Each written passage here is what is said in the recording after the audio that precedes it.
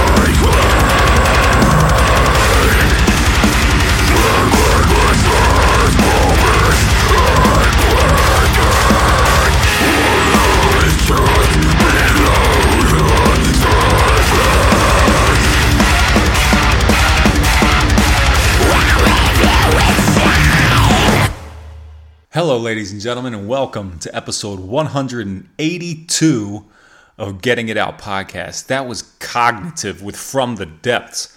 That's off of their very recently released record, Malevolent Thoughts of a Hastened Extinction. That's tough for me to say, but it just came out on last Friday, July 16th on Unique Leader. They are, of course, a brutal death metal band from New Jersey. So go check that out if you haven't yet. I'm sure you'll love it. And if you love that, you'll love what's happening on this episode, as I have Matt McGachy, the vocalist from Cryptopsy. He also does Vox and Hops podcast. We'll try to equally talk about both, but mostly talk about Vox and Hops because we have a pretty common interest there. And while death metal is cool and all, and I like it and I listen to it often, I talk to plenty of death metal artists. It's not often I get to talk to a beer connoisseur like Matt, so we went pretty in depth. Which means the interview is a little longer than usual for Getting It Out podcast. So I think I'm going to take the unconventional approach for the podcast and go straight to the interview after the Hot Zone intro music. So let's do the short version of that and get straight into the episode. Kick it! Make family out of friends, make friends out of enemies. Peace to my family, make friends till they bury me. All the places we've been, we're never sitting it out. We be getting it in, where you getting it out? I said all the places we've been, we're never sitting it out. We'll be getting it in, where you getting it out? Get it out! Hello. Hey, how's it going, Matt? Very good, you. Very good. I don't know about you, but I just finished reading a chapter of Charlotte's Web, so now I'm ready to talk about some metal and beer. Perfect. Yeah. What do you got there? What's that one? Cryptopsy, the Cryptopsy beer. Oh, so I was listening to the Brutal North America kind of not wrap up or explanation, whatever you want to call it, earlier today, and that sounds like that one's from a little while back, isn't it? That's correct. It came out in last fall. Last fall, okay. And it's become like a staple that he just has to keep brewing because people want it. That's great. That's awesome. Whether they're Cryptopsy fans or not, they just like the beer. Yeah, you got to imagine some people don't even know who the band is, but you know. No, they have no idea who the band is. And then if we keep going, then I'll follow it up with the Cryptopsy Brutal North America one. Yeah. All right. Well, hey, like I said, let's kick this thing off. You are Matt McGachy, right? Yeah, you got it. Vocalist of Cryptopsy, and you do the Vox and Hops metal podcast, which I don't know exactly when the podcast came on my radar. Of course, I've known Cryptopsy for a long time. You know, going, I don't know, whenever the hell I came across death metal, but the podcast, I feel like I want to say I read about it somewhere, and in one of the many beer and metal things out there, and somehow came across it. And I've been listening to nearly every episode since, which is, I don't know, obviously you do a podcast, but I don't know how much podcasts you listen to. I used to, but now that I have a podcast, I find I don't. Right, significantly less, no? Right? Yeah, same here.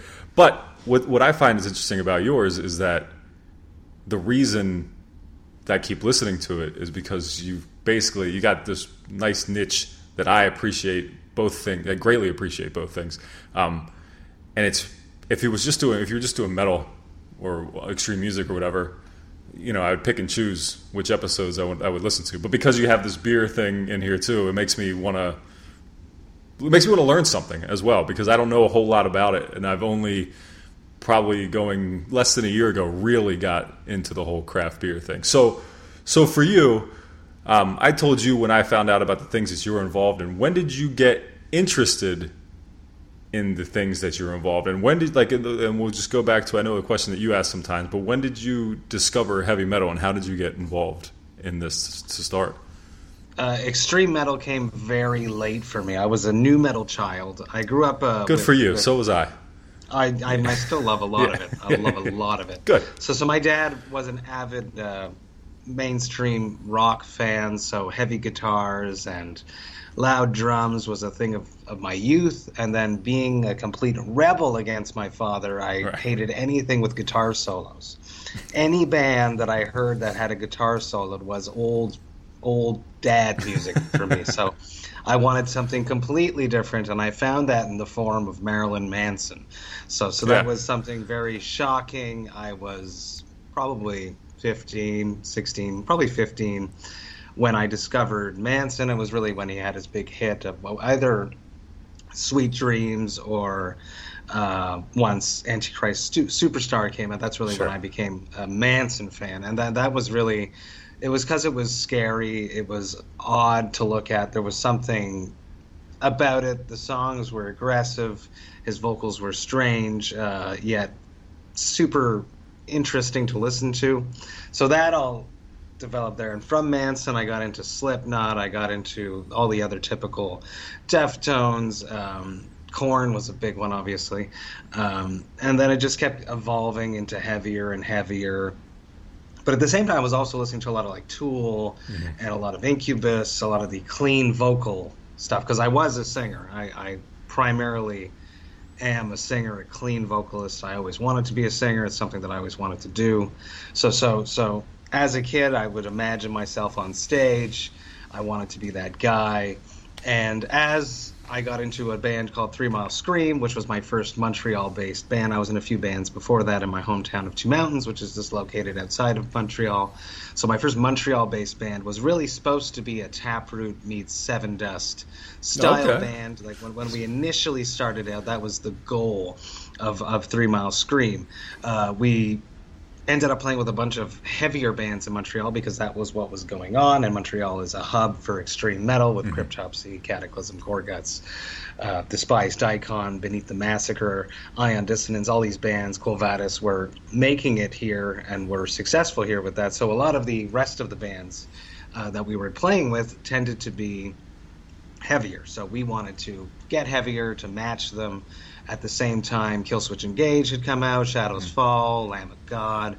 There was a huge influence on the band of that. So then my clean vocals became more of like a, let's do the choruses clean and let's try to do a bit more extreme vocals, which at the same time I was dabbling into Mike Patton a lot. So I was into already like pushing my voice in a different direction, trying to create strange sounds, a la, System of a Down. And then Mike Patton definitely was a huge influence right when I started 3 Mile.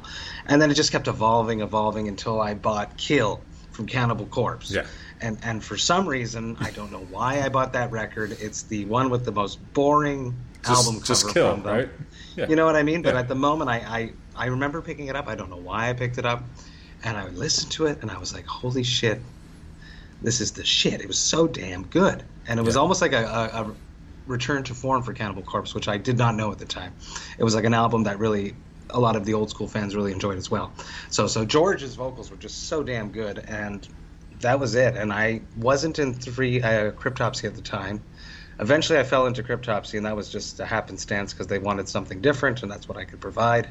And wanting to do the band good, performing Lord Worm songs, performing Mike DeSalvo songs, that George Corpse Grinder influence, and then touring with Travis Ryan from Cattle Decapitation. Right. All these influences pushed me to become more of an extreme metal fan. Well, that's a great history and rundown. There's so many. Sorry, I'm a podcaster answer, right? I gotta crack this. Yeah, no, go ahead. I cracked one here too, and I think the only thing. Ooh, Drew. Oh, nice to get your own glasses. That's very cool. Have to. I had to. It was for my 1-year anniversary party. I brewed my first beer, and I got glassware for everyone. How long did it take you to hit that? We're gonna jump all over the place. How long did it take you to hit that 1-year anniversary? 1 year. 1 year? No. I'm sorry. How many episodes? Was that? I think I was at 82 or 83. So, yeah, because you bump out well over at least like two a week at least, right? I do 2 a week at least. Yeah. At first it was 1 a week, and then it would depend, because at first it was Vox and Hops was really supposed to be not a virtual thing. It was supposed to be 2 people backstage in a tour bus at a bar having a conversation and me recording and putting it out. And it would really depend upon whether I was on tour and I was touring with people that I could have conversations with, right, or if there was tours coming through Montreal, which Montreal being a super hub for tours coming through, sure, I was very lucky. And then like a tour package would come through, and I would know at least 4 of the bands, so I would record 4 interviews. So it would depend on how much content I had, right, when I would release 1 or 2 episodes a week. But I typically at the beginning did 1 episode a week. I was very happy with that pace. And then I would go to 2 sometimes if I had too much content. And then when the pandemic hit, I realized everyone was home and we could do it like this, virtually. And I realized everyone was home, and I was like, I can talk to whoever I want. I don't have to buy them a beer. They have to buy their own. In fact, they can buy their own beer. This is amazing. So I started doing that, and at that point, I started during the pandemic. I was doing 3 episodes a week because I was just recording interviews just about every day. Yeah, because I didn't know when it was going to end. You know, at the beginning of the pandemic, we weren't certain how long this was going to last, so I wanted to, maximize my amount of connections that I could make during the pandemic. And then I realized that this was sticking around for us, so I went back to 2 episods a week. With every once in a while, I drop 3 episodes a week, but typically I do 2 episodes a week, and that's enough. Yeah, that's a lot. It's funny that you mentioned the beginning of the pandemic and recording more then. That was the same for me. I stuck with my 1 a week from the whole time because I felt like I was the same thing. I didn't know when it was going to end. I didn't want to set a precedent for doing more. Basically, I wanted to keep my bar low, But I started getting the same thing with everybody was home for interviews, and lots of people were looking for interviews too. So that's great. So I did a lot, and I did a lot with, but everybody was available. It was nice. I could talk to anybody I want from Europe. I just had to be up at 6 o'clock in the morning to do, to do their interviews. But it was a cool way to stack them up, and I had a lot of episodes with extra people. But it was one of the bright sides of the pandemic for sure. But definitely the best part of the pandemic for me was right. to keep the podcast moving. To talk to whoever I wanted to, really, or because I'm sure just as much as I do, we have a bunch of publicists that hit us up, trying to get artists on the podcast to talk about it, because now podcasts are actually being, or have been for the past few years, like considered a true press format, right, a true interview format, and nobody can tour, so they want artists to do as much as they can to promote these albums that sadly some of them might be forgotten, which is really sad. Yeah, that's the thing at the beginning that I thought it was going to be. I thought it was. I don't know. I still keep going back and forth on whether they should have released records, the bands should have released records or sat on them, because I felt like you kind of had a captive audience, and maybe by the time you're out on the road again, everybody's at least familiar with the record that you put out. But at the same time, I might have forgotten about some records that came out, especially right at the beginning. There was like a few huge records that came out that I'm not sure had the impact that would have happened later in the pandemic, because everyone was really freaking out at the beginning and not necessarily consuming music the way that they do before the pandemic and now throughout the pandemic. So like bands like Black Dahlia Murder, Testament, those 2 records specifically, there are monster releases, and I don't feel like anyone really gave them the attention that they need. So we'll see if they have to redo something faster before they hit the road again. Although Black Dahlia is going on tour already. No. Yeah, they're already heading out there. Undeath after the Burial, a couple more. Undeath, so stoked at Undeath. I love those guys. Well, I think they had one come out during the pandemic. They did. But okay, all right. So wait, before we talk about everybody else, let's go back to you. So when you're talking coming up in Montreal, you have your more mainstream sounding band. At least that sounds like Taproot, Seven Dust, and you're playing with these more extreme bands. Was there any gatekeeping there? Did you have trouble getting into that, or is Montreal pretty? It was a big family, and we really fell into this. Montreal's like a very bilingual city, but for some reason at that point in time, the scene seemed to be a bit more diversified into an English scene and a French scene, and we quickly fell into the English scene, which is not a thing anymore. Once you become like Cryptopsy and everyone, we are all bilingual bands. Half of Cryptopsy is French, I'm English. Same thing with the other bands. But at that point, for some reason, because we were organizing our own shows, it's like friends are going to work together. Right. And it's the way that it is. But it quickly, over the years, we would mix, because we would see bands like Minds, which became Mythosis, which was Chris Donaldson's band, who's now in Cryptopsy with me and got me in Cryptopsy. We were like, damn, these guys have kids lining up around the block. We got to play with them. So that quickly went away. But at first, no, there was no gatekeepers. We were organizing our own shows, doing really cool things, do it ourselves, DIY, do it yourself, DIY. Yeah, There was this guy, Big Metal James, who who organized these huge shows. It was like free shows, and people would come. It was called Big Metal Fest. So much fun. We probably one of the first big shows I ever played.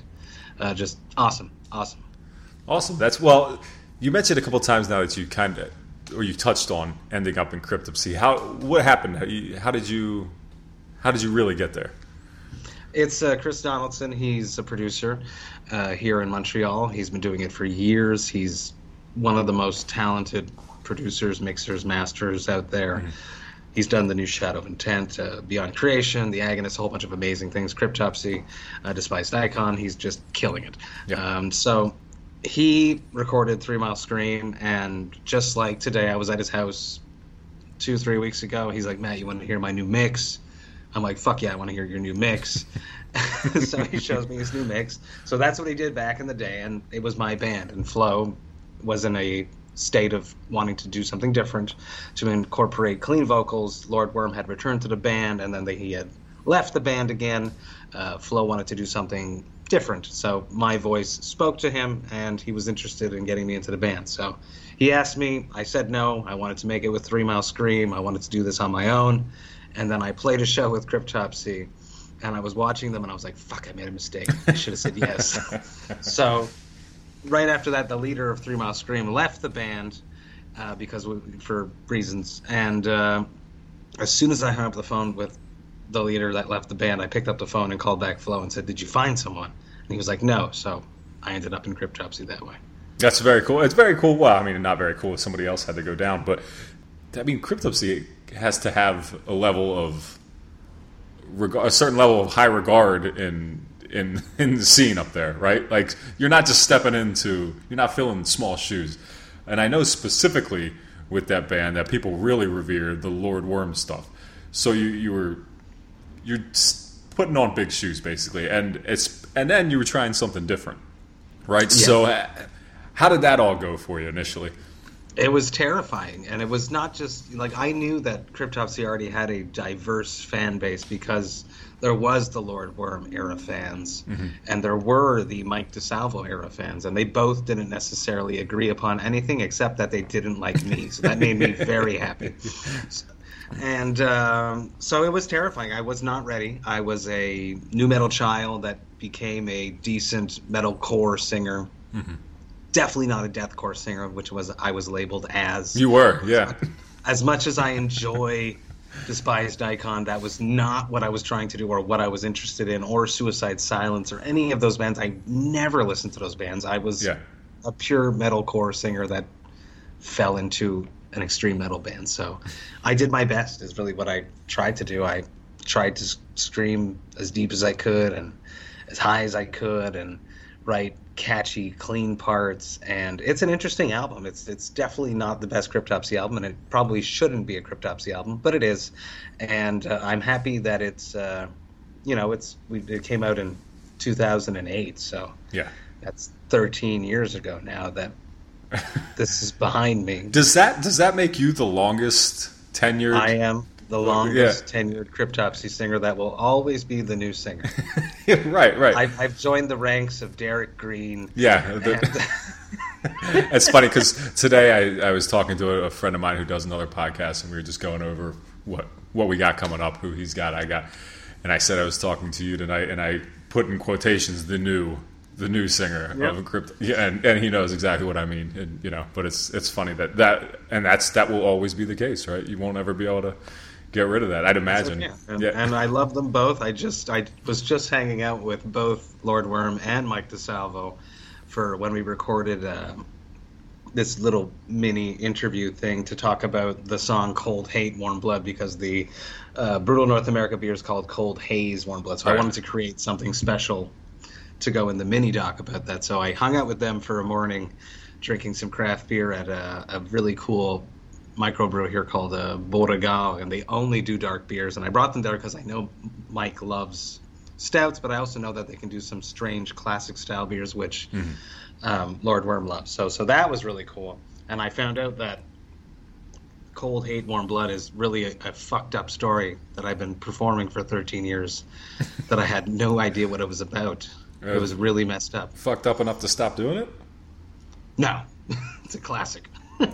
Right. Lord Worm, yeah, Lord Worm got his girlfriend pregnant, and she went to go get an abortion, and as he put it, they only got one of them. Oh. And the other one he found it on his body after, and he kept it. They kept it, and that's what Cold Hate Warm Blood is about. And I had no idea, but it's worth watching that video if anyone wants to. Yeah, you do drop that in the link. That would be in the description there, because his delivery of his storytelling is very, very captivating. Right. It's important storytelling. We all know that. So you did that. You joined Cryptopsy. You've been, like you said, you've been doing it for 13 years now, if not longer.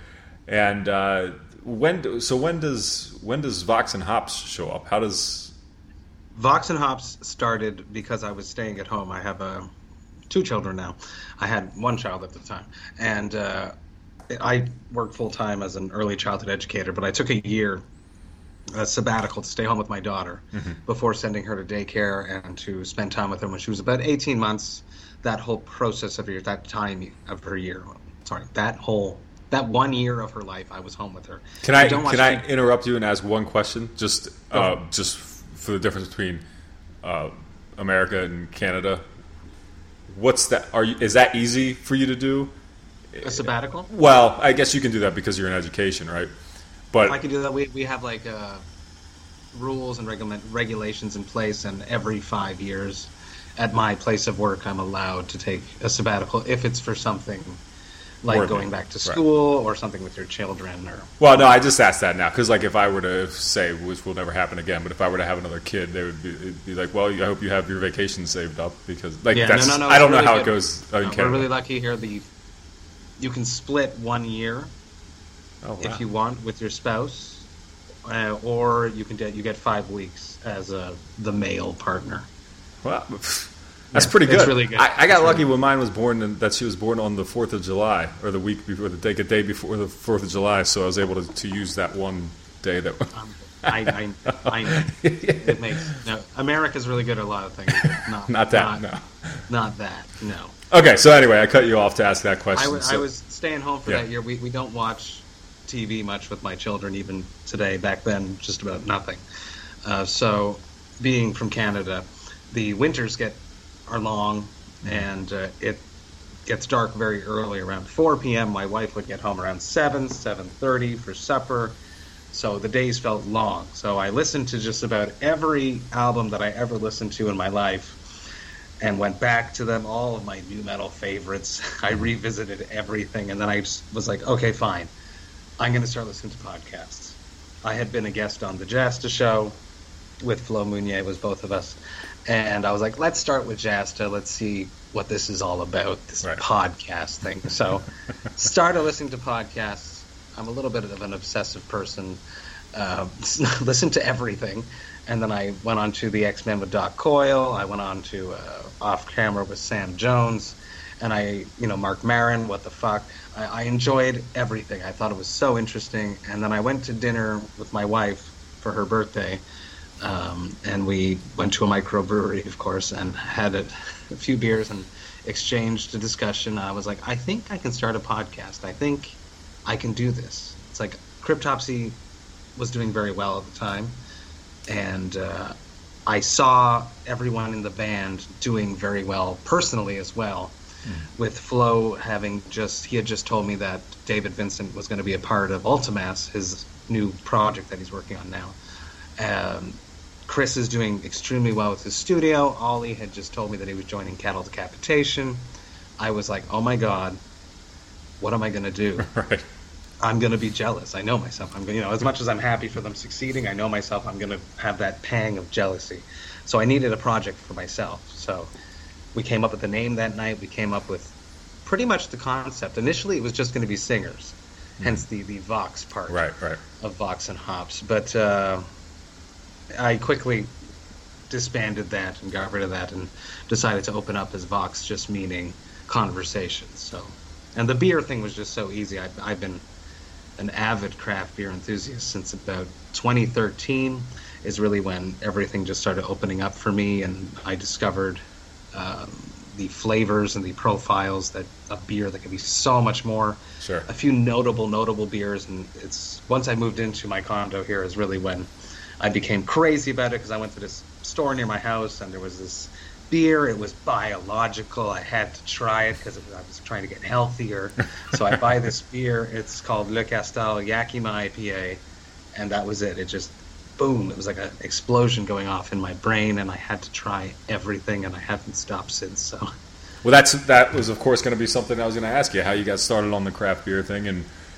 And I know myself, you say 2013, I remember drinking craft beer in 2013 and before, right? But I was still buying, if I was drinking, I was usually drinking to get drunk at the bar. But I was also 20-something, right? And I don't think it was until that I had my daughter 8 years ago where it was like, all right, I'm taking my time with these things now, you know. And if I'm going to buy beer, I'm going to buy something nice, and I'm going to drink something nice, right? And what are you drinking? I meant to ask. What I have now is what's called, I don't know how well that's in there. Yeah. I don't know how to read that correctly, but Coleman The Terroir Experience, yeah.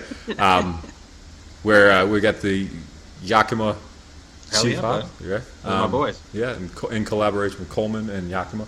So, yeah, this one's a local-ish brewery, Williamsport, Pennsylvania. That honestly, they put out so much stuff I can't keep up. Every time I go to the beer distributor, it's you know, it's you want to buy them all, but it's just too many.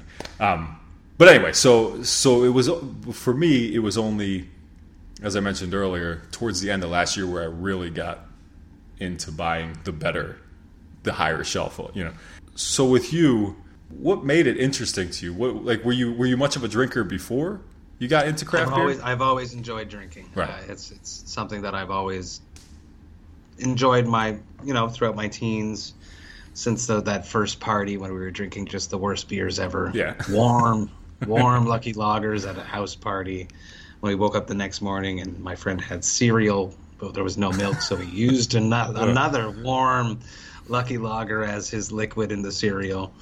And it was always a fun social thing, a fun way to kick back and relax. And then, just to have that like finer version of it, and then the exclusivity of it, and you had to find it, you had to taste this one. And then there was like there's Facebook groups. Like, and then you see, oh, this guy's got this one. I gotta go get it. And I'd walk and I'd go to like there's like a bunch of craft beer stores near my house, so I would like go to each of them instead of just calling them, which would have been much easier. But yeah, no, you can't do that though. That's like, I mean, that to me reminds me of like record shopping. Like I want to go look through the bins. I want to see what's exactly. My daughter likes to come. Well, sometimes she likes to come with me to the beer store, and while I love having her with me, I really can't peruse like I want to. I want to stand in front of those coolers, and I don't know about you. I only go to the cooler. I don't want to get something warm because I usually want to drink it. I usually want to take it home and have it then. And beer should be kept cold. And right. Anyone that has a craft beer store that's listening, buy more fridges or buy less beer. Don't let beer die on a warm shelf. It's very, very important. Yeah. And I was definitely going to bring up that buying a craft beer and finding a craft beer back then, you can't download it. Yeah. So it's so cool. It's like a different thing versus music, because music would be something that I would want to hunt before. Right. But now I would see this guy's got the beer. I see it on my phone. I'm like, I want it. I got to get it. You have to get it. It's one of those interesting things, which is why it's fun to create band beers, because you can't download this. It's a horrible merch item because you can't ship it either. But but it's just so damn cool. Like, you can never have it at a show. It's a horrible merch item. It's just a novelty piece. I love it. Yeah, but that's like the only metal merch I want to buy. Any band merch I want to buy now. At this point. But like if I look over my shelf or fridge that's over there, there's beers in there that all they need to do is have the faintest band reference. And I got like a Sweet Leaf IPA over there or something. It's like, all right, you got me. I'll take a Sabbath. I'll take it. Whatever. But there's been other cool ones, cool collaborations that made me discover collaborations with bands that made me discover great breweries. My favorite brewery is a relatively local brewery called South County Brewing. They do fantastic stuff. and I originally bought a bottle because there was a collaboration with the doom band Windhand, and I've never seen that beer again. But every time I go to the store now, I check the South County section first. Look for something new. But you're well informed at this point, right? You are, what's the word as far as a beer? The wine sommelier. What do you? What is this? I'm a craft beer enthusiast, but I am curating. Okay. All right. So how do I say all those words correctly? Because I'm definitely not. There's cicerones, right? Who are people that actually trained. That's it.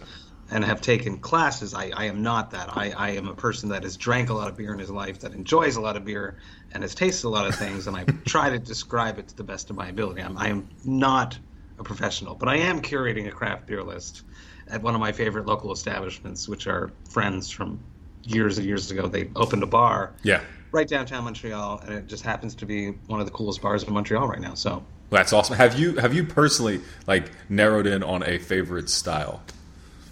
Oh yeah, I'm a hazy IPA fiend. Yeah, that's for sure. Even this, we made a Pilsner, right? Right. But it's not a Pilsner. It's a total bastardization of a Pilsner. It's called we had to put New World Pilsner on it because any real craft beer enthusiast that would taste this would bastardize us. Right.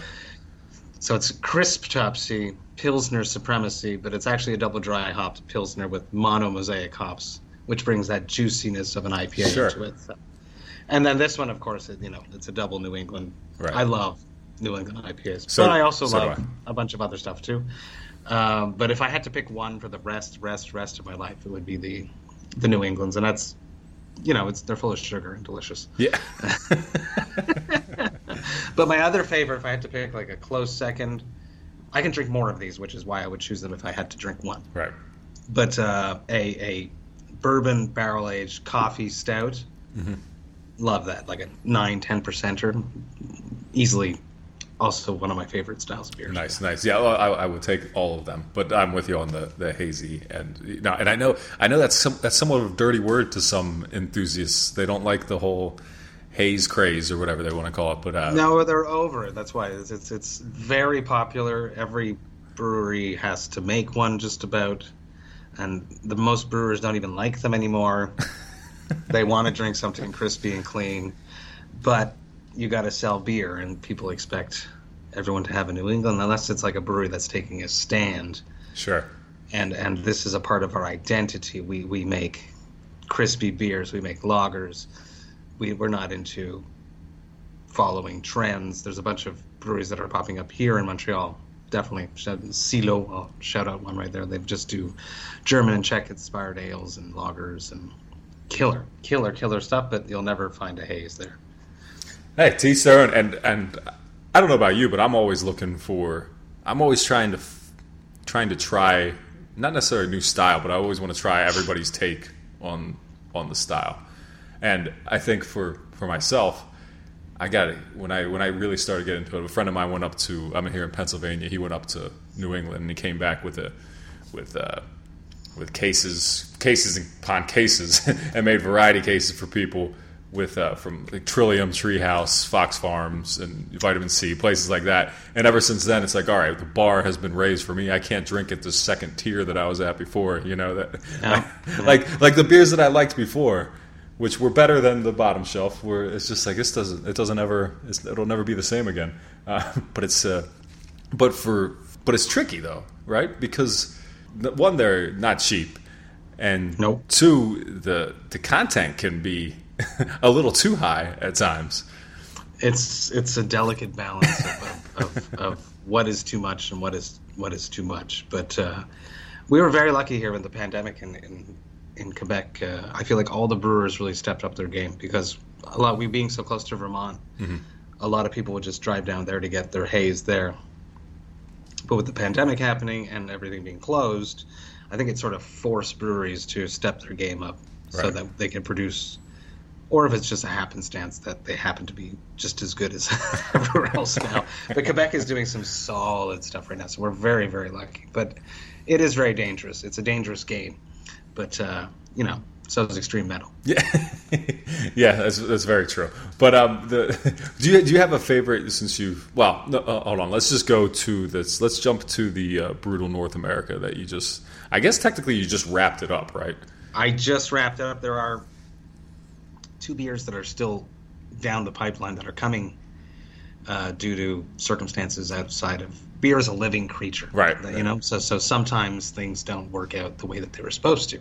So there are 2 collabs. One of them is still fighting it right now. The other one had to be rebrewed, so they are coming. But I am basically finished with Brutal North America. Yeah, Brutal North America was born at the end of February, when I realized that we'd probably have another summer with no shows, no beer fests, no metal festivals, and I was bummed out, like super bummed out. So I wanted to create something special, unique, something that could help bands interact with their fans, breweries to interact with bands throughout, probably the past 150 episodes. I typically wrap up my interviews with, if you could make a beer, what would you call it, and what style would it be? Mm-hmm. And I love that question. I think it's so cool. I love making collabs. This one right here, like this name, we created Cold Haze Warm Blood. The name, we came up with it probably 5 years ago. This is what Cryptopsy does when we're having fun on tour. It's late. I have lists of them in my phone of silly puns and silly beer names, ideas. So that's what I did. I started hitting up breweries. At first, metal breweries is what I wanted, whether it be like metal themed, or I knew that the brewers were metalheads, or I knew that someone at the brewery played in a metal band. I stretched it as I kept going. But right. At first I wanted 10. So I quickly hit like 15, 16, and here in Canada we sell beer in 2-4s and 24 beers in a pack.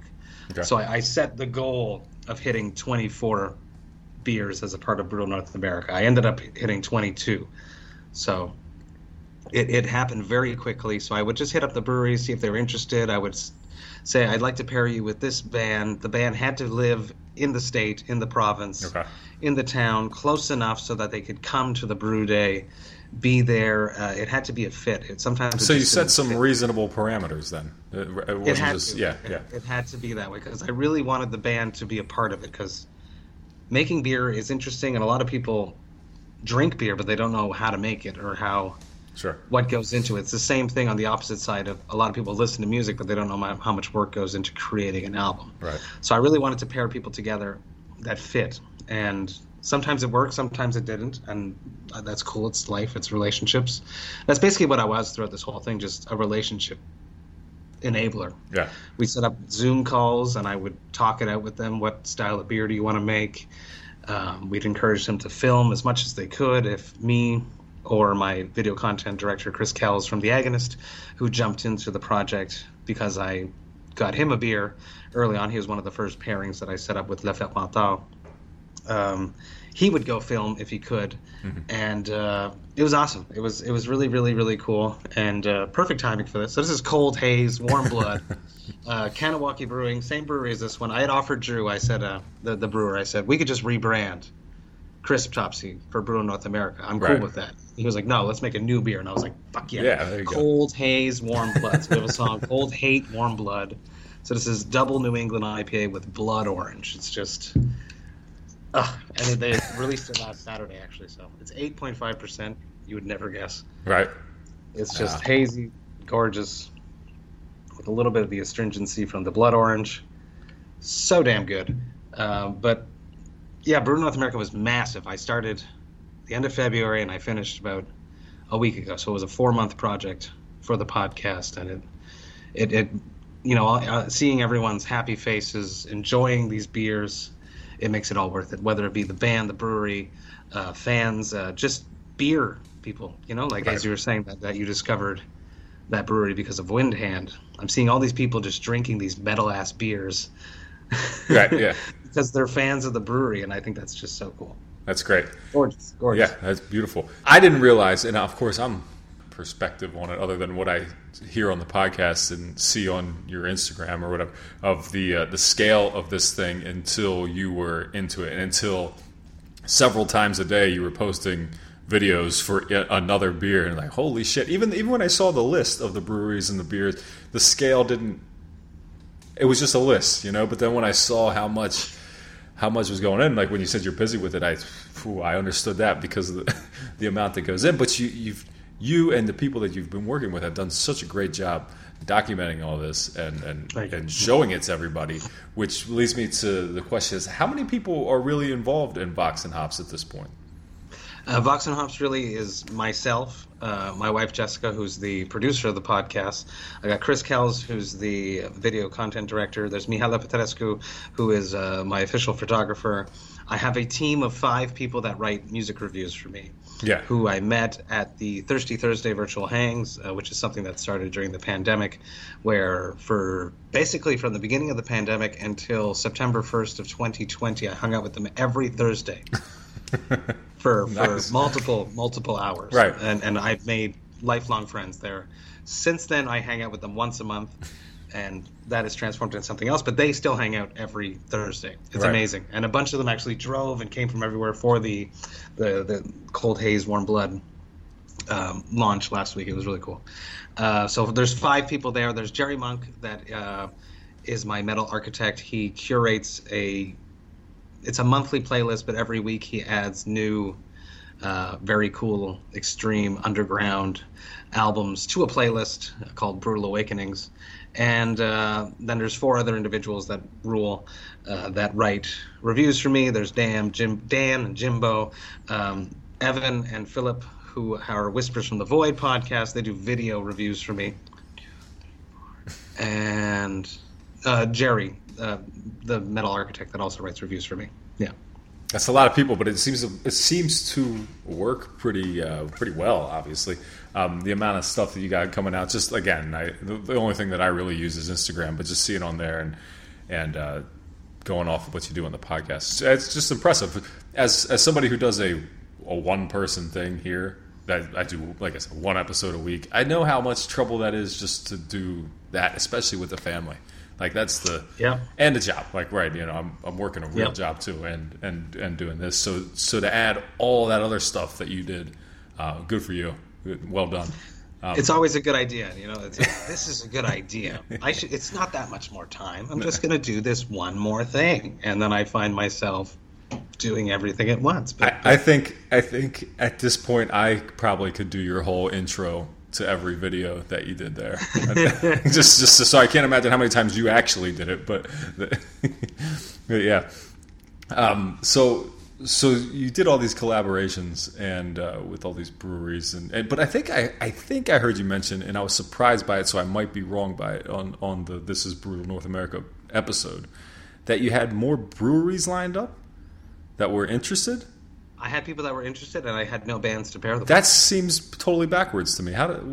Is that? It just happens. There was one in particular that I teamed up, and the band just didn't fit, right. And I couldn't find anyone else.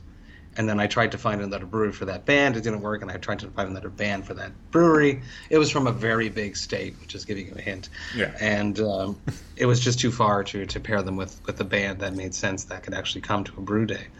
Huh. Then there's other ones that did. It just sometimes it didn't work. So I got hit up by a bunch of other breweries once I announced it too. So we'll see. We'll see what happens in the future.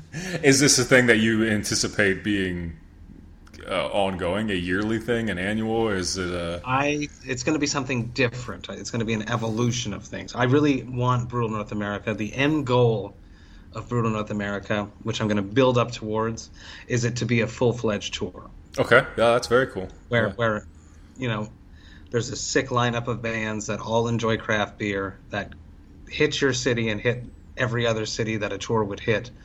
And then at the show, if possible, which is the big if and a difficult thing with working with beer because of liquor laws and stuff like that, I'd like to have collabs in each city, brewed for the bands or brewed especially for the event at the venue. Yeah. If not, it would be pre-show or after-show parties where the collabs are available. That's a very good idea, and I think a cool way to evolve it. Speaking of evolution, you mentioned a little bit how the podcast has evolved itself from just initially being about the vocalists and the beer. But how else do you think? How do you think you've evolved as a podcast host? And I think I'm a lot more comfortable doing the more press-orientated interviews, which was something that I wouldn't be ready to do at first. Mm-hmm. At first, I was really just hanging out with my friends. Right. I think the first 80 episodes were just me hanging out with my friends and asking them questions. Yeah. With no end goal in sight. Now, when I construct an interview, typically when it's sent to me from a publicist, I have to talk about something. So I think that I'm much more prepared and organized to construct an interview. I think that's how I've evolved the most, for sure. That's a tough one, and I don't, because obviously I do some similar things too. I have my way of doing it. I always have a sheet that I write up, before, even if I don't use it, I write down things that I think I should say or ask about, and especially if it's things coming through press. Sometimes I'm not too familiar with who I'm talking to or what their music is or what, and sometimes I've barely listened to it. So so I'm highly selective with who I do interviews with, and there has to be a reason why I'm doing an interview. But I have like this, and you who've listened to episodes, you understand that I do. I have a format. Right, you have a pretty solid. Yeah. That works. Yeah. And I as much as it sounds hypothetically maybe redundant, but that I asked a lot of the same people the same questions. There's reasons why I asked those questions. What is the soundtrack of your youth? Mm-hmm.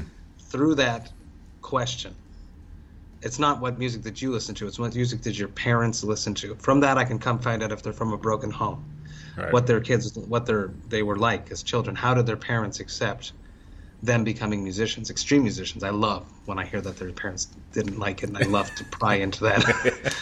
What was your first beer? Do you drink? That's like, I don't drink. I do drink. I don't drink very often. There's so many.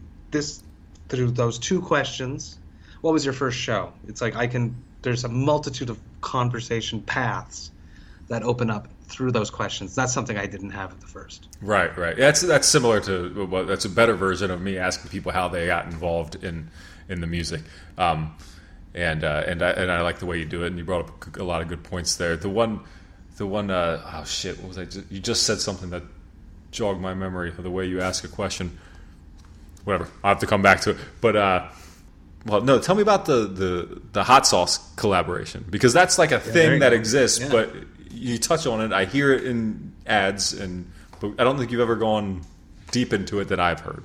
So where did the so Heartbeat Hot Sauce Company. Well, I was talking about that early scene in Montreal of the English scene, playing those shows organized by James Arsenian, Big Metal James. He was the drummer of Yngwie, the dude that left Montreal, went to Thunder Bay, started Heartbeat Hot Sauce Company with his wife. It just blew up. It's like he started making hot sauce and it just took off. And he was on Hot Ones 2-3 times, I want to say. So I hit him up. I was in the process of thinking of starting to do some ad reads for the podcast, and thinking, what do I love? I love beer. I love metal. There's no money in either of those. Right. Just money to spend. Yeah. How can I make money? I was like, hot sauce. Al. Let's talk to Al. So I set up a conversation, and he actually pitched it to me after. He was like, do you ever think of having ads? I was like, fuck yes, I do. You're waiting for that, yeah. And it just worked, and it was great, and I loved his product. It's delicious stuff. If I'm going to do an ad, it has to be something that I'm absolutely in love with, something that I stand behind. Same thing with coffee. I would equally do something with coffee. Love it. Cryptopsy did the grindcore coffee because I was in conversations with them about doing a hypothetical sponsorship thing. I teamed up with Indie Merch too. Right. Cryptopsy works with them all the time. It has to be like that. So Al, I knew, because I'm friends with the Agonist, that he had done a rebranded sauce for them for one of their tours. So I was like, this is super cool. Brewing North America's coming. Let me ask Al if he'd be interested in doing a rebrand. And he was. It was like immediate yes, let's do this. How many do we need to do? It's going to cost this much for that. I can do that for you as a part of an extra sponsorship for the project. He got onto the cans as a part of that. He got onto the merchandise as a part of that. It was super easy, and it was so cool. It's so cool to see like a different label on a product, and he loves that too. So it was easy, and I chose the sauce that I love the most, and I'm super happy with it. And he shipped 48 bottles to each brewery, and 40 of them were for the clients, and 8 were for the staff and for the bands. So it was all about spreading the love and getting the Heartbeat Hot Sauce name out there, because it's delicious. He's also teamed up with Dustin Poirier, who just won that fight there. So Al's in good hands with everyone. Yeah, he sounds like he's doing great then. Yeah. Well, it's really cool to hear how many of these things around Vox and Hops have truly evolved from, or not evolved, but it come from the community. Yeah, that's all it is. Yeah. Same thing with Yakima Chiefs getting involved in Brutal North America. I'm friends with the now he's the Canadian rep of Yakima Chiefs, right. And he just got promoted. And he sent me a picture of Chris Topsy, because he lives close to the brewery. And I was like, oh, that's super cool. I'm actually doing this whole thing. And he's like, well, maybe Yakima Chiefs can help you. And I was like, okay, let's set up a meeting. And he's like, yeah, we can help you. We'll send 20 kilos, which is 2 big boxes of hops, to each brewery that's going to be a part of it, just like that. What more do you want? Yeah. Well, it's smart on his side. It's client acquisition, right? A lot of some of these breweries were not clients, and there's a lot of competitors in the hop world. I love Yakima Chiefs, and I've had Luke on the podcast before because I know Luke is the Yakima Chief friend that I have, because I know that he's a metalhead. I met him at a chemist show when I was interviewing Zach Coleman, who is the head brewer of True Brewing in Denver, Colorado. Yeah. He also plays drumming in Chemist. He's friends with Luke because Luke sells him hops. It's this vicious, small world. And I met Luke. I was doing an interview, and we got up at one of my favorite bars called Harry Canna, Banasity Harry Canna. And there was Luke, and that's how I met Luke. Everything is a connection of web. It's a beautiful connective web. Well, I'll connect to the web a little more there, just vaguely. But Chemist, that's the first interview I ever did on this. No way. It was with Ben, but yeah. And Yakima, like I showed you here on this can, I know, that I bought this. I mean, I probably would have picked up the beer anyway because of the brewery it came from. But I bought it because of that logo, because of it being on your things, because so there you go. You can tell him that you're selling his stuff somewhere else. But he actually came to the launch the other day too. It was really fun. Well, so for all these beers, I assume, one of the unfortunate things about craft brewing is that distribution is a motherfucker, right? So with all these Brutal North America beers, these are all probably, I assume, and maybe I'm wrong, mostly available only at breweries, or are these things? Some of them get distribution. It depended upon the brewery itself. There was no stipulations. There was no. They said, "Is there any?" Some people wanted, "Is there a limit? Do I have to make so many, a volume max or a volume quota?" And I was like, "You make what you want. Right. This is your decision. I'm encouraging you to make it small, make it hype, make it gone." So there were some breweries that had distribution. It went out there. The Cannery Brewing, Unleash the Archers Brew, got distributed into Alberta and British Columbia in Canada. This one, Kanawaki, is actually on a native territory, so it falls into these very rigid rules that he cannot distribute his beer. You have to go to the brewery to pick it up. A few other ones here in Quebec did get distributed, but it's really a case-by-case issue or like case-by-case predetermination of what the brewery is already doing. So right. You'd have to contact the brewery and see if it's available to get the beer. A lot of them are sold out too. Yeah. Because I encourage them to make it hype and exclusive. Sell it out, because I like that. I'd rather not be there than to watch a beer die on a shelf. Well, it's just all these collaborations. Is there a favorite? Have you tried all of them? I have not tasted them all because I knew it was a very high profile event, so I didn't encourage people to ship me illegal stuff because it's sadly illegal to ship beer. But I did taste most of the Quebec ones. Of the ones that I've tasted from Quebec, this one is really, really up there. It's really, really very good. But there's also a Huitième Péché, an Incandescence, that did a imperial stout with hazelnuts and pecans, 10%. It's to die for. I think it's my favorite one out of the ones that I've tasted. Ah, very cool. Well, all right. So let's not limit it to the Brutal North America beers. What is your favorite collab beer that you've had? Oh. There's so many fun ones. That's where it all started, right? I was on tour with Obituary and Cannibal Corpse, and we go through Chicago, and the Three Floyds dudes come out, right, and they bring out Amber Smash Face and Hopped in Half, and I was just in love. I was like, this is so fucking cool. Like, why can't Cryptopsy get this? How do we do this? This is the coolest thing ever.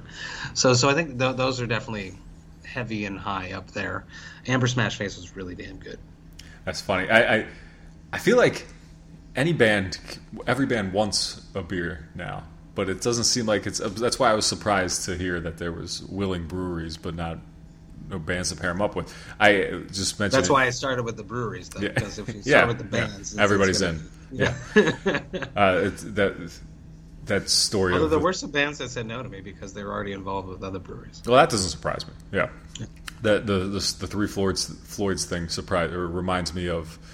I was living in Baltimore for a few years, and I took when King Diamond was doing a tour, like the first big tour that he did when he came back. We rented a party bus, and Brewers Art, one of the local breweries in Baltimore. Somebody from Brewers Art came along, and they brought a keg, what they called Abigail, which is corny. It's corny and stupid. No, it's amazing. And I don't even remember what the beer tasted like, but I'll always remember. It's like an Abbey ale. Yeah. I always remember that it was a Brewer's Art keg of Abigail. Yeah, that's amazing. Cryptopsy, we have one written on my phone, the Abbey Gore. We have a song called Abigor. Yeah. How does Vox and Hops, the podcast, continue with Cryptopsy, assuming to go out on the road at some point in the near future, now that things are open up again? It's going to be exactly like it was before. I'll just interview everyone I'm on tour with, and any town I go through with, I have friends everywhere. So I'll have return guests. I haven't had very many return guests, so it's not going to be difficult. Do you think that this type of interview goes away? You doing things over? No, I'm definitely keeping, because it's so easy with the family. Yeah. It's amazing. I typically set up interviews on specific days, like yourself. Right. I do interviews on Thursday nights and Saturday afternoons. Saturday afternoons to accommodate the European guests. Right. So those European guest slots, at night my kids are sleeping, but I'm with my kids up until 5 minutes before I sit down here. That was me tonight. Yeah. You know what I mean? Yeah. So then I sit down and I do this, and then I go and meet them at the park right afterwards. Versus going to a show, I'd be gone for hours, and I would have to eat out, and I would have to. We'd finish this interview. I would drink another beer. It's like a natural humanistic thing. It's like, now we're not recording. Let's be humans together. Right. Whereas internet-wise, it's like, we're done. Goodbye. Yeah. I hate looking at a screen. Goodbye. Yeah. All right. So this is kind of off track, but it seems like the hardest thing for me to do with some people is just to get them to realize we're done. without I'm really good at without that. Me saying, hey, that's it. We're good. I have the perfect line. My kids are locked in a room. Is what I say. Not really, but they really are. Right. That's a good one. All right. Well, hey, you know what? I just remembered the question that I was going to ask earlier. That was about how what I thought you did was really cool. Was I think it was the month of February. You did the Sober February, yeah. And there's. I forget the guy's name, but I love the band Solstafir, and that episode was super interesting to me because I knew he was a sober guy. I knew but what made you do that? What was the idea of seeing the sober month? See, I love these themes and concepts, and if you look at it, it's I started Sober February and planning Sober February in November. Right. And I was hustling. I'm going to do it again, but I'm going to plan earlier because I want to get bigger stars or bigger. No offense to everyone that I had on. That sounded horrible. I'd take that back. That was not nice. It was a hustle trying to find people that actually want to talk about it. Yeah, I'd imagine. To be open about it. But I found, Addy from Souls to Fear is very public about his sobriety. Matt Young from King Parrot is extremely open about it, and that was an amazing episode.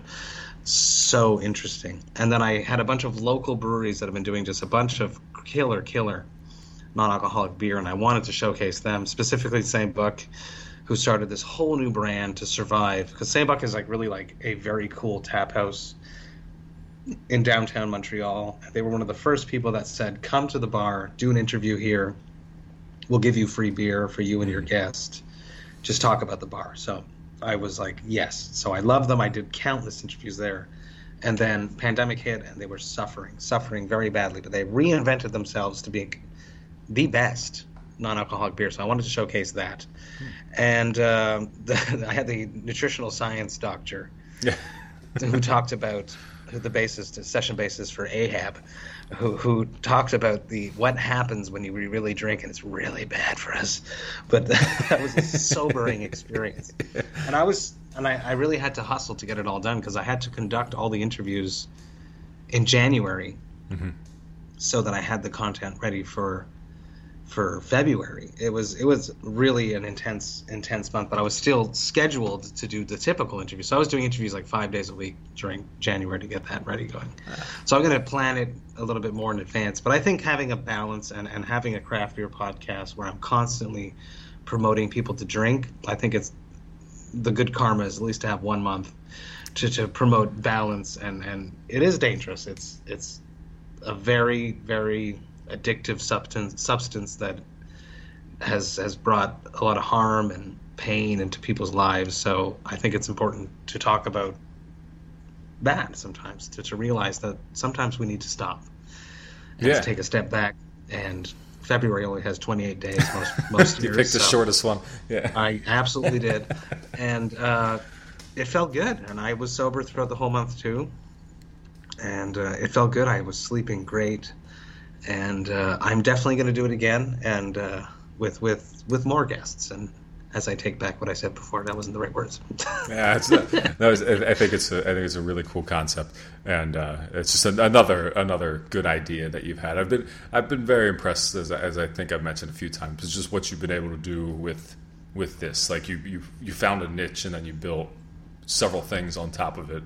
I have another one that didn't work. I was really trying to make it happen. I wanted to speak with metal athletes. I don't think there's many of them, are there? Well, I got Josh Barnett. Oh yeah, you had War Master. I got based upon that, but when we just ended up having a conversation. But I really wanted to have metal athletes, and anyways, I had this whole thing planned out that one didn't. See, some ideas just don't pan out, but it doesn't mean it's not going to work later. But that was another one that I really appreciated, because I used to love MMA back when he was the babyface assassin, and so it was amazing. So it was great. You know what? Excellent podcast. Yeah. No, that was an awesome one. I was very happy to see that one on there, especially when, as I mentioned before, if I see there's 100 music podcasts like mine that are just talking to. So throwing in Josh Barnett and talking about beer, that's great. I know that guy's a metalhead. I know he's a world-class, athlete, or at least was at one point, and it's very cool. Anyway, okay, so build off of that last question. Any big bucket list guests from beer or music world that you'd like to get on Box and Hops? Yeah, I had 3 Floyds on. I would love to do that one again. We had a bunch of technical issues. It was a difficult interview to connect with them. Yeah. On more terms than but I pieced it together. The episode is still a good episode. I just don't feel that we connected as deep as we would have had we been together. I want to redo that for sure. That's one, definitely. There's huge childhood people that I love. Speaking of a sober February, I would love to get Jonathan Davis. Yeah. That would be or Brian Head Welch. Yeah.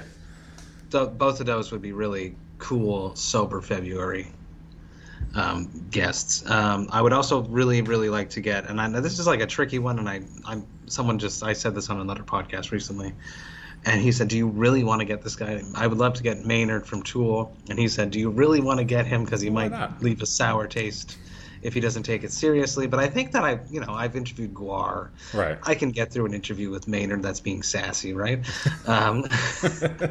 Mike Patton. I'm circling Mike Patton. Yeah. That's fair. I've done Trace Brown's. I've done Dwayne. I've done just recently Justin Pearson. Yes. Thank you. Yeah. And it was like Justin. Which is a good one. I was just listening to that the other day, and that was a great one. He was awesome. Cool. Yeah. He was so cool. Yeah. So that was a Saturday afternoon one. That was so cool. I finished that, and he finished that, and he was like, "That was amazing." Keep drinking. And how about when you come off the ones that were terrible? No, I haven't. I've been very, very, very, very lucky. Oh man, I've had a few that I get off. My wife says, "How was it?" Like, it'll. The beer always helps. Yeah. Either my confidence goes up or their inhibitions go down. It's true. So either way, I'm going to have fun. See, you nailed it. You nailed it with your concept. It's an icebreaker. It's amazing. Yeah. It's whether they like it or not, like if they're a fan or not. Right. Yeah. It's awesome. And the more I go, the more people I talk to that don't even drink. I've noticed there have been quite a few that aren't interested. Yeah. Oh wow. I got a fridge full of free beer that I got to promote. You know. That's as good of a reason as any, right? Exactly. All right, Matt. Well, I think we should wrap it up here. Anything else? Did we miss anything? I'm taking a month off in August. Okay. 1 full month, no episodes, and then I'm coming back in September with 1 episode a week. Oh. For the next little while, just to give space for other projects that I want to work upon. And as you do things, you learn. Brewer North America was very fun, very enjoyable, but it took a lot of time. Mm-hmm. So if I want to build cool things in the future, I need to scale back on other things to allow my life to be enjoyable for everyone, including my family, work life, and everything I'm doing. So you live and you learn. 1 episode a week, always presented by Heavy Montreal, and it's going to be cool. I'm excited to see how I evolve and take my social media to the next level, trying to create more content with the same content. That's something that I'm looking forward to trying to experiment with. Right. Well, that's awesome. And I love what you've done before, and I'm looking forward to what you got next. Thank you, Dan. Great talking to you, Matt. Thank you so much. All right, man. Take it easy. Cheers. Later.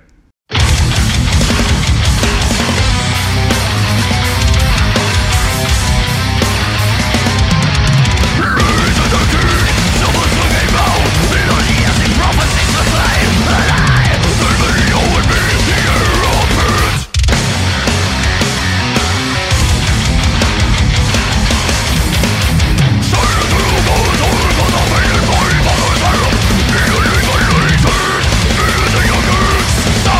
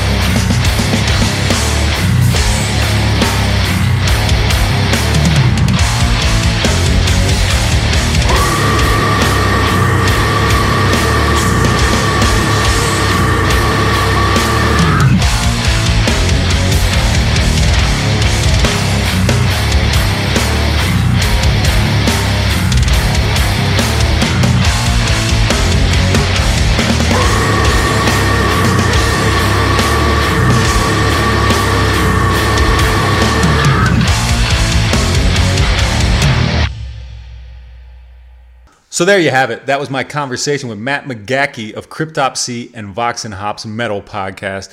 If you're a fan of heavy metal and beer, I can't recommend that podcast enough. And of course, the band Cryptopsy, top tier death metal for many, many years now. The song you just heard was Sire of Sin. That was Matt on vocals, by the way. If I didn't need to point that out, now you know for sure, okay? So I hope you enjoyed listening to our conversation as much as I enjoyed having it. Again, thanks, Matt. If you're looking for a way to support Vox and Hops Podcast, go follow the Instagram at Vox and Hops. And you can look for the links in their link tree.